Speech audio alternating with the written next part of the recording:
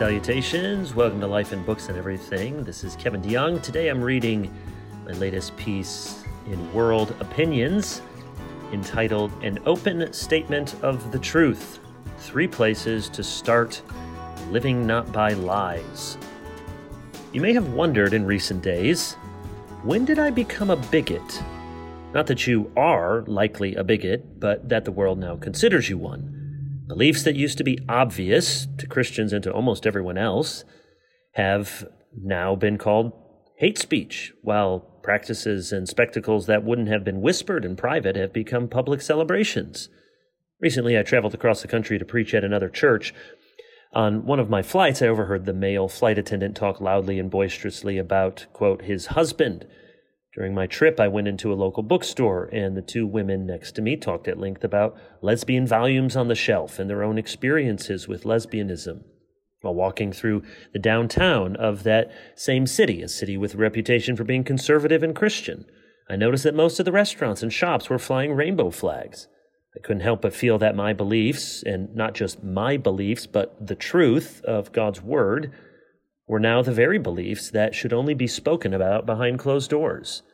The world wants to press us into its mold, and that mold is getting very tight very quickly. You don't have to go looking for the sexual revolution. It will find you. What then is an Orthodox biblical Christian to do? Lots of things. We can pray and plan. We can invest in our church, in our communities, and in our families. We can be involved in politics, media, education, entertainment, or law. We can be good neighbors, we can love, we can worship.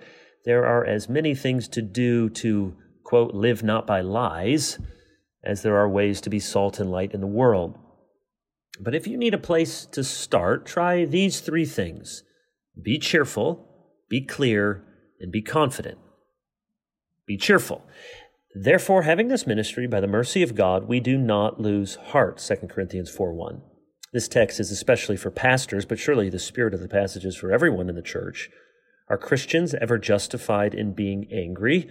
Yes, Ephesians 4:26. Is it ever appropriate for Christians to be afraid? Yes, Matthew 10:28. Is there ever a place to hate what God hates, or even, in a manner of speaking, to hate those whom God hates? Yes, Psalm 139:21.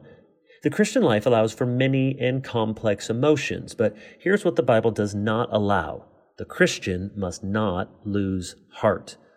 That's what I mean by cheerful, not absent-minded or oblivious, but joyful, happy, hopeful.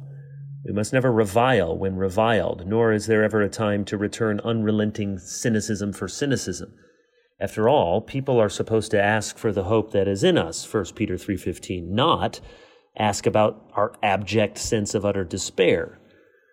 Second, be clear. We refuse to practice cunning or to tamper with God's word, but by the open statement of the truth, we would commend ourselves to everyone's conscience in the sight of God, 2 Corinthians 4:2. This verse is at the heart of everything I believe about pastoral ministry. People need to hear the truth, and they need to hear it from us open and unashamed. Just because shouting would be rude doesn't mean you have to whisper. Tell people what is. When asked and in the right setting, tell them what you think. The only sure way to keep biblical faith hidden is if we agree to hide it. When I was preaching through Acts several years ago, I encountered the apostles' bravery in many passages, and I repeatedly told my congregation that boldness was not the same as bravado, and that it was not a personality type for the loud and outgoing. Boldness, I said, is being clear in the face of fear.